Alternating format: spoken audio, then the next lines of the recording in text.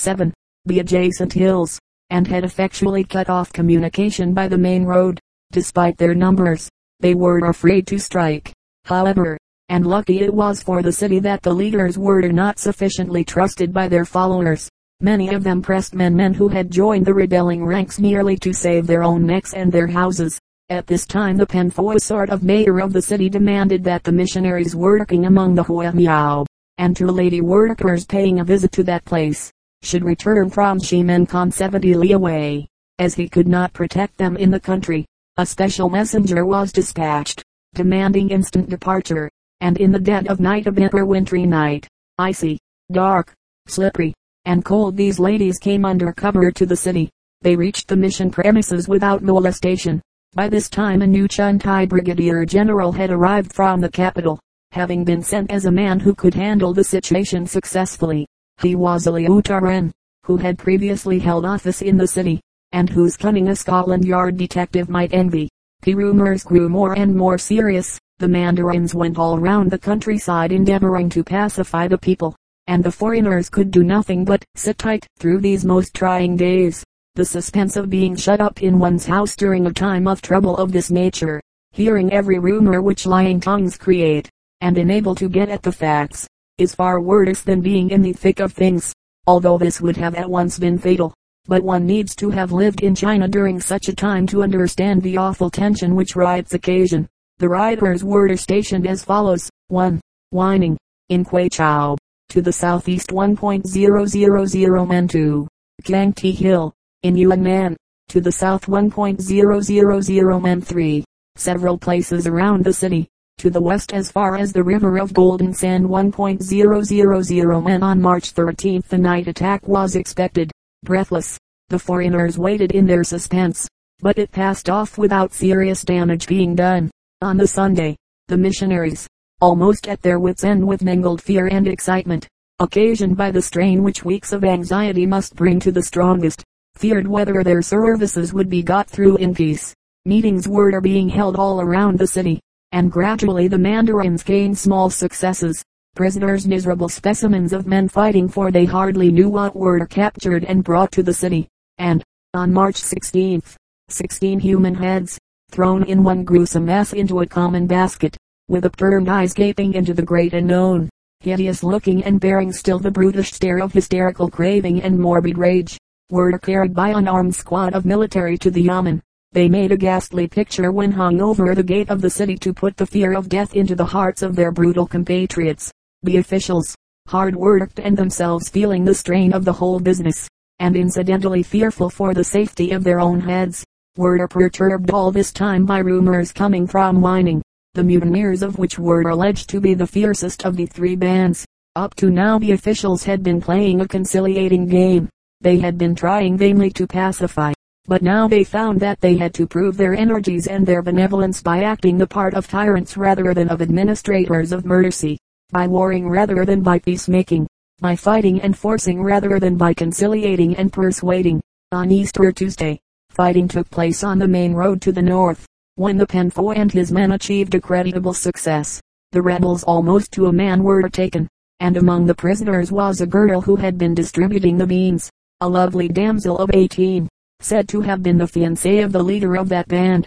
Both her legs were shot through and she was considerably mutilated, but although the Penfoy thought this sufficient punishment, instructions came from the capital that she must die. She was accordingly taken outside the city and beheaded. This caused some consternation among the rebels, as the death of the girl was looked upon as an omen of direct misfortune. For a very long time she had been going around the country dropping beans into the ground outside any houses she came across, the superstition being that wherever a bean was dropped there in the very spot, perhaps at the very moment, for aught that we know, an invincible warrior would spring up. She had dropped some millions of beans, but the ranks were not swelled as a consequence. The Chun Tai had also been out all night, and as men were captured so they were beheaded on the spot without mercy, and their heads subsequently hung outside the city gates. The headman of a small village some 40 li from the city succeeded in capturing one of the leaders, and great credit was due to him, but soon the leader was rescued again by his followers, who then brutally killed and mutilated the body of the headman. causing him to undergo the ignominy of having his tongue and his heart cut out. Fighting was going on everywhere, and by the end of March things were at their height. The fact that rain was badly needed tended only to aggravate the situation, and that lustrous comet made things worse. Day by day miserable processions brought the wounded into the city, and the last day of the month, taken by sudden fright and almost getting out of hand, the panic-stricken people raised the cry that the rebels were marching direct for the city gates, through the capital tactics adopted by the mandarins. However, this was prevented, but, on the following day, the chapel belonging to the United Methodist Mission at an outstation was burned to the ground and the houses of the people razed and looted. The caretaker, a faithful Huamiao convert, was taken, stripped of his clothing, and threatened with an awful death if he did not betray the foreigners. He refused manfully to divulge any information whatsoever, and was on the point of being sacrificed, when the Chun Tai came unexpectedly upon the scene with his military. He released the Miao, captured 36 rebels, killed 16 more where they stood, and carried away many of their horses and the dreaded Boxer flag around which the men rallied. And now comes the smartest thing I heard of throughout the rebellion.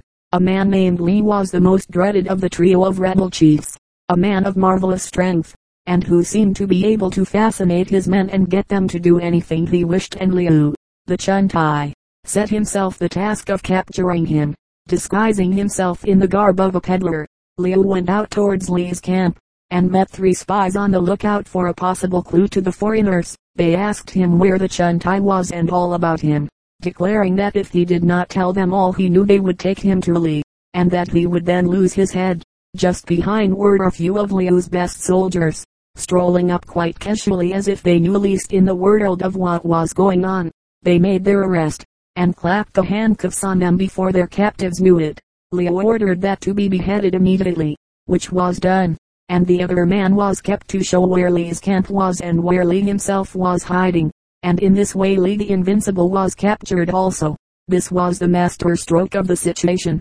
Lee was brought back to the city with many other prisoners and a few heads, guarded by a strong body of the military. Almost simultaneously, Wang, one of the other rebel chiefs, was captured, and at dusk one evening Lee was put to death by the slow process. Afraid that if he were taken outside the city his followers might possibly recapture him, he was murdered outside the chief yamen, about 10 hacks being necessary by process adopted to sever the head from the body.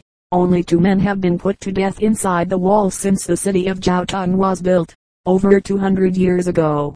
After death had taken place, Lee was served in the same way as he had served the village headman, and his heart and his tongue were taken from his body. One was killed in the usual way, and his head placed in a frame on the city gate. And so there died 2 of the bravest men who have headed rebellions in this part of country of late years. Both were handsome fellows, of magnificent physique and undaunted courage, worthy of fighting for a better cause. It seems so strange that 2 such men should have had to die in the very bloom of life, when every strong sinew and drop of blood must have rebelled at such premature dissolution, and by a death more hideous than imagination can depict or speech describe, just at a time in China's awakening when such fellows might have made for the uplifting of their country, and they died because they hated the foreigner. After further desultory fighting, the remaining leader, losing heart, fled into Kweichow province, and for a time was allowed to wander away, but later, a sum of 1,000 taels was offered for him, dead or alive, and I have no doubt of the reward proving too great a bait for his followers. He has probably been given up. In the month of May the Miao people rose to prolong the rioting, but their efforts did not come to much, although guerrilla warfare was prolonged for several weeks, and British subjects were not allowed to travel over the main road beyond Tongshuanfu for some time after. Indeed, as I write July 1, 1910, permission for the missionaries to move about is still withheld.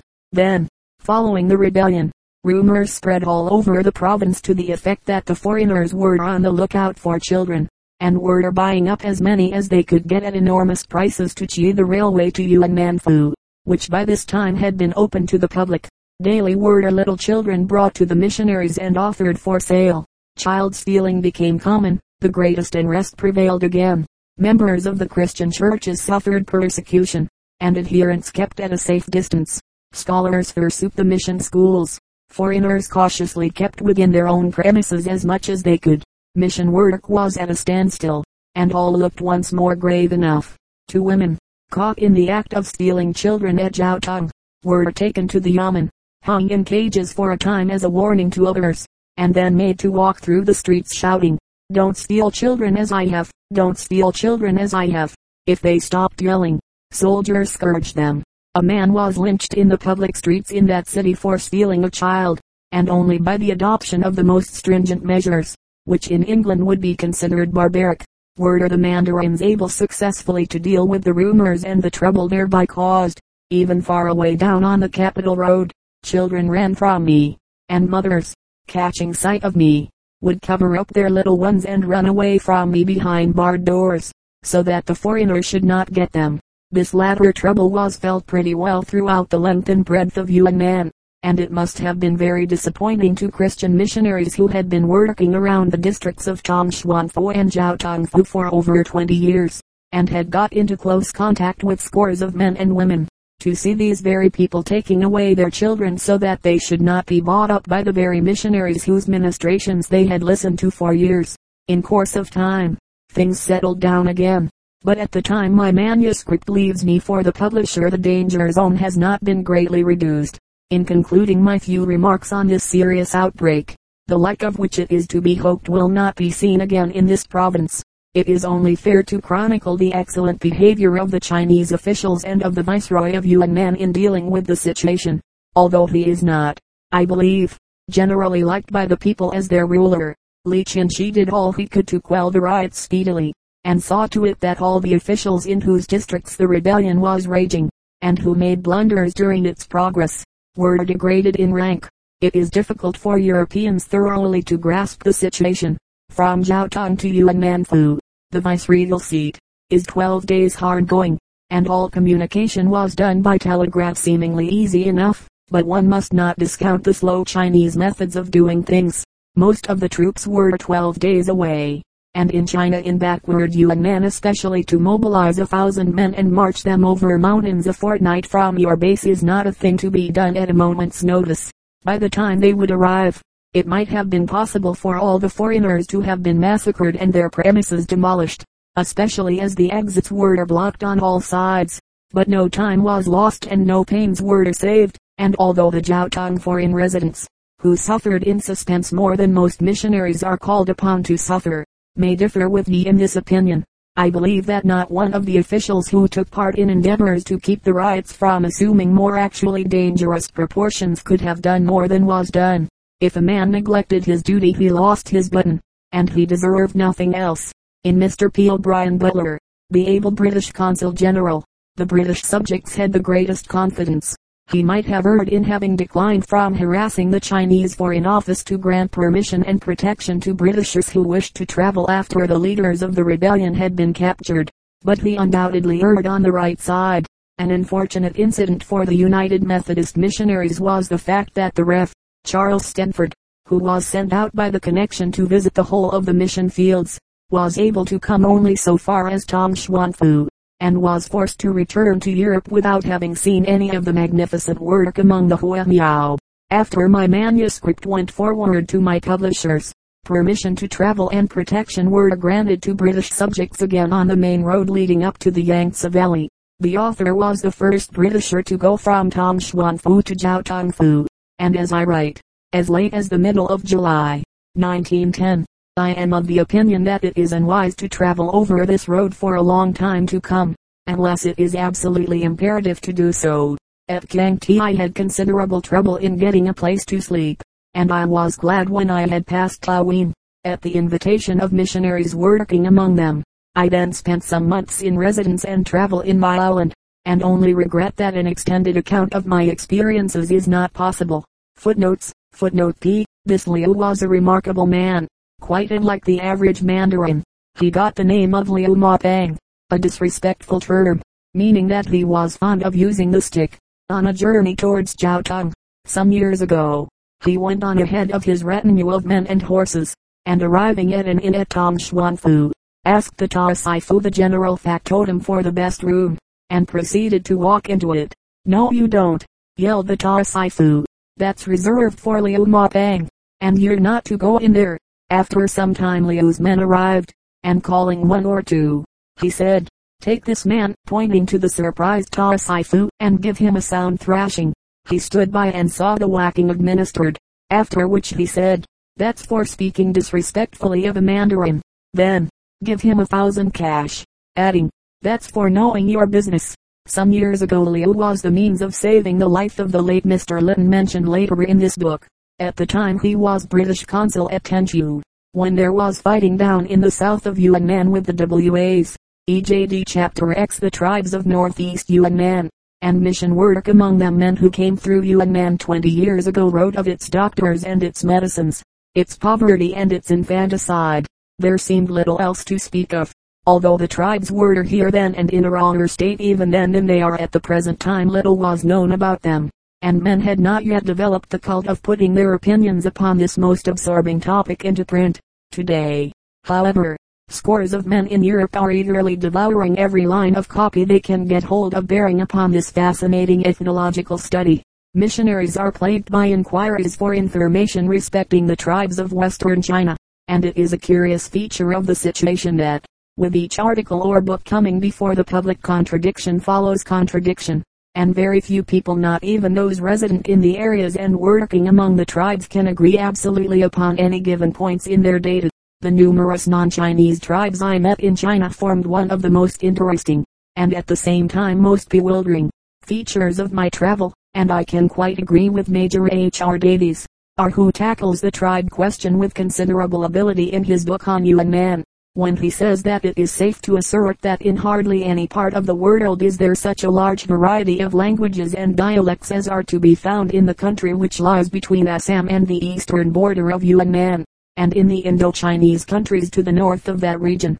The reason for it is generally ascribed to the physical characteristics of the country, the high mountain ranges and deep, swift-flowing rivers, which have brought about the differences in customs and language and the innumerable tribal distinctions so perplexing to him who would put himself in the position of an inquirer into Indo-Chinese ethnology. I know more than one gentleman in Yunnan at the present moment having under preparation manuscript upon this subject intended for subsequent publication, and I feel sure that their efforts will add valuable information to the all too limited supply now obtainable.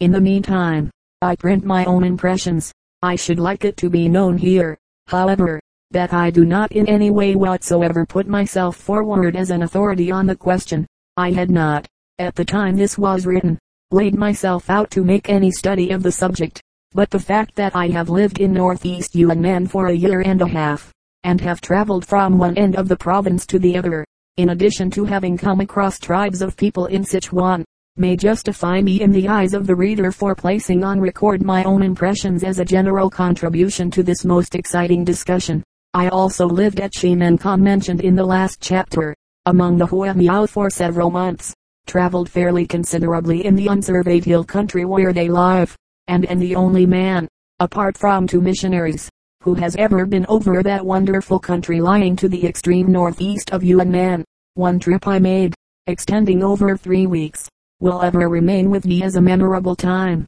but I regret that I have no space in this volume for even the merest reference to my journey.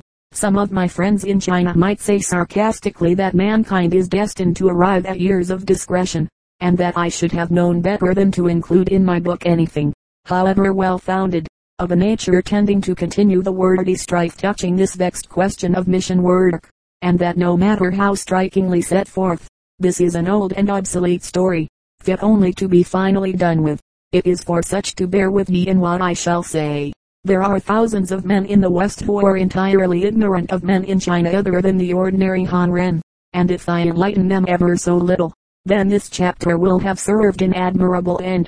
In northeast Yunnan the tribes I came most in contact with were, the Miao or Miaozhao, as the Chinese call them, or the Hmong or Hmao, as they call themselves, the Ipian or Ipian, as the Chinese call them, or the Nusu or Ngiosu, as they call themselves. Probably the Nusu tribes are what Major Davies calls the Lolo group in his 3rd division of the great Tibeto-Burman family, but I merely suggest it, as it strikes me that the other branches of that group, including the Lisu, the Lohu, and the Woenai, seem to be descendants of a larger group, of which the Nusu predominate in numbers, language, and customs. However, this by the way, it may not be common knowledge that in most parts of the Chinese Empire, even today, there are tribes of people, essentially non-Chinese, who still rigidly maintain their independence, governed by their own native rulers as they were probably 40 centuries ago, long before their kingdoms were annexed to China proper. There are white bones and black bones, noses long and flattened, eyes straight and oblique, swarthy faces, faces yellow and white, coal black and brown hair, and many other physical peculiarities differentiating one tribe from another.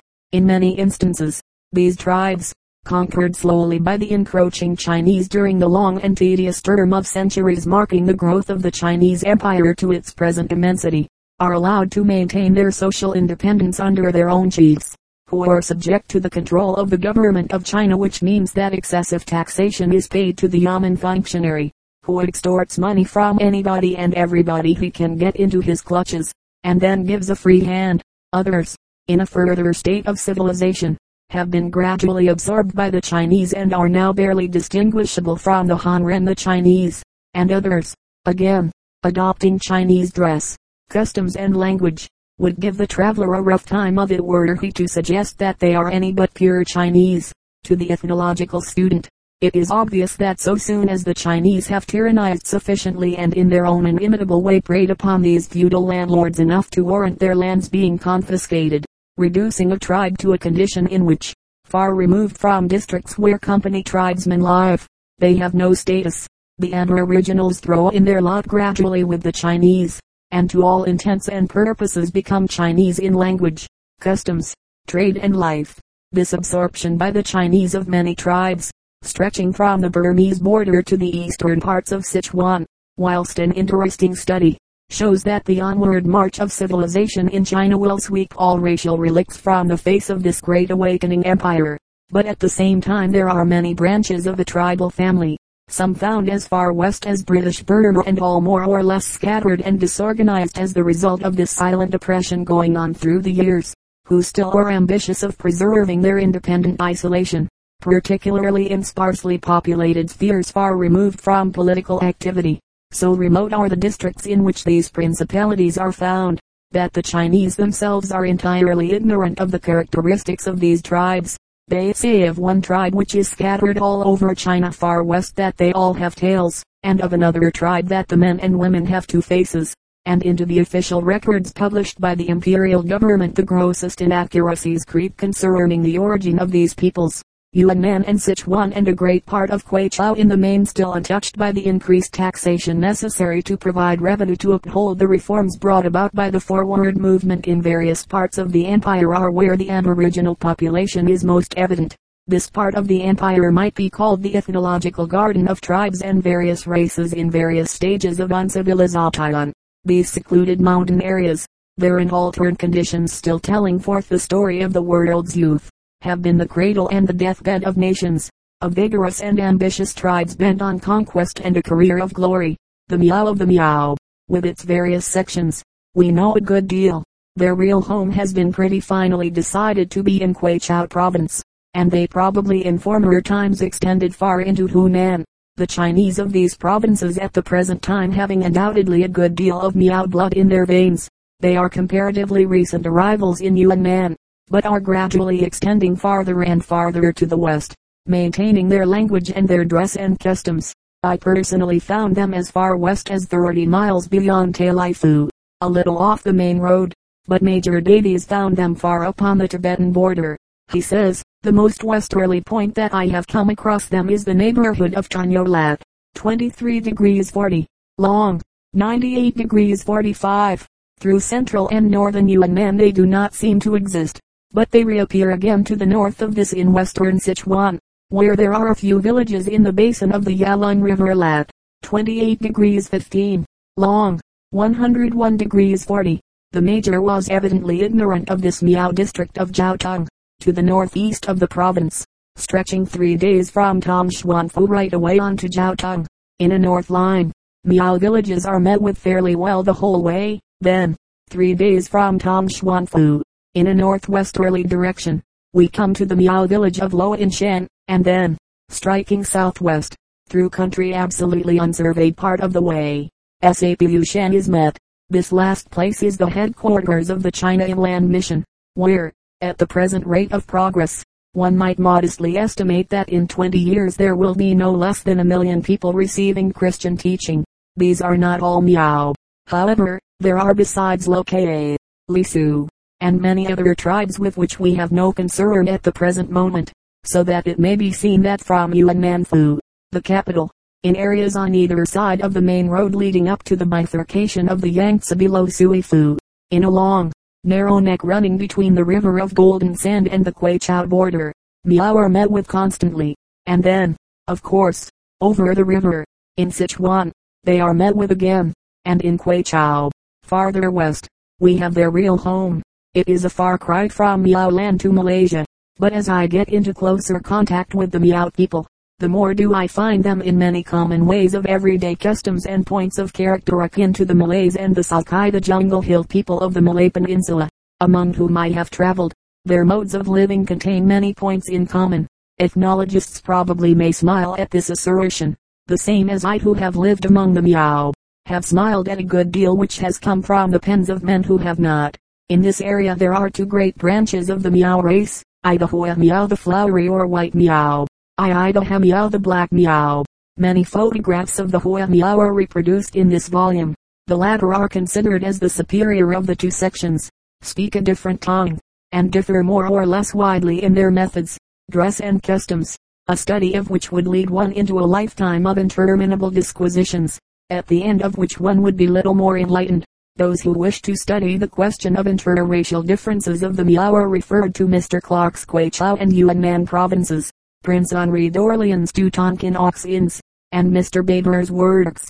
Major Davies also gives some new information concerning this hill people, and is generally correct in what he says, but in his, as in all the books which touch upon the subject, the language tests vary considerably. In Jiaotong and the surrounding districts, for instance, the traveler would be unable to make any progress with the vocabulary which the major has compiled.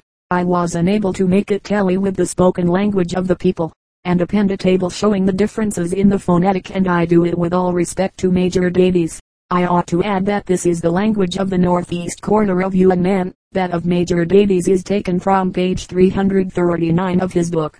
He says that the words given by him will not be found to correspond in every case with those in the Miao vocabulary in the pocket of the cover of his book, and some have been taken from other Miao dialects.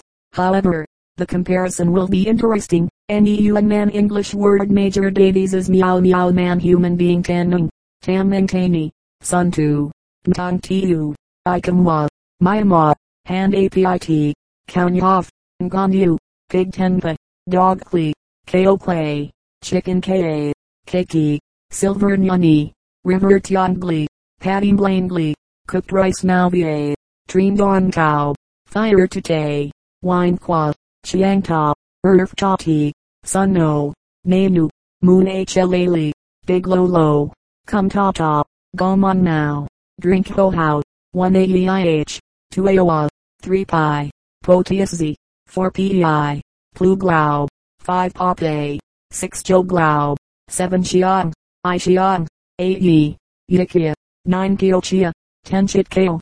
The Miao language was until a year or two ago only spoken. It was never written, and no one ever dreamed that it could be written.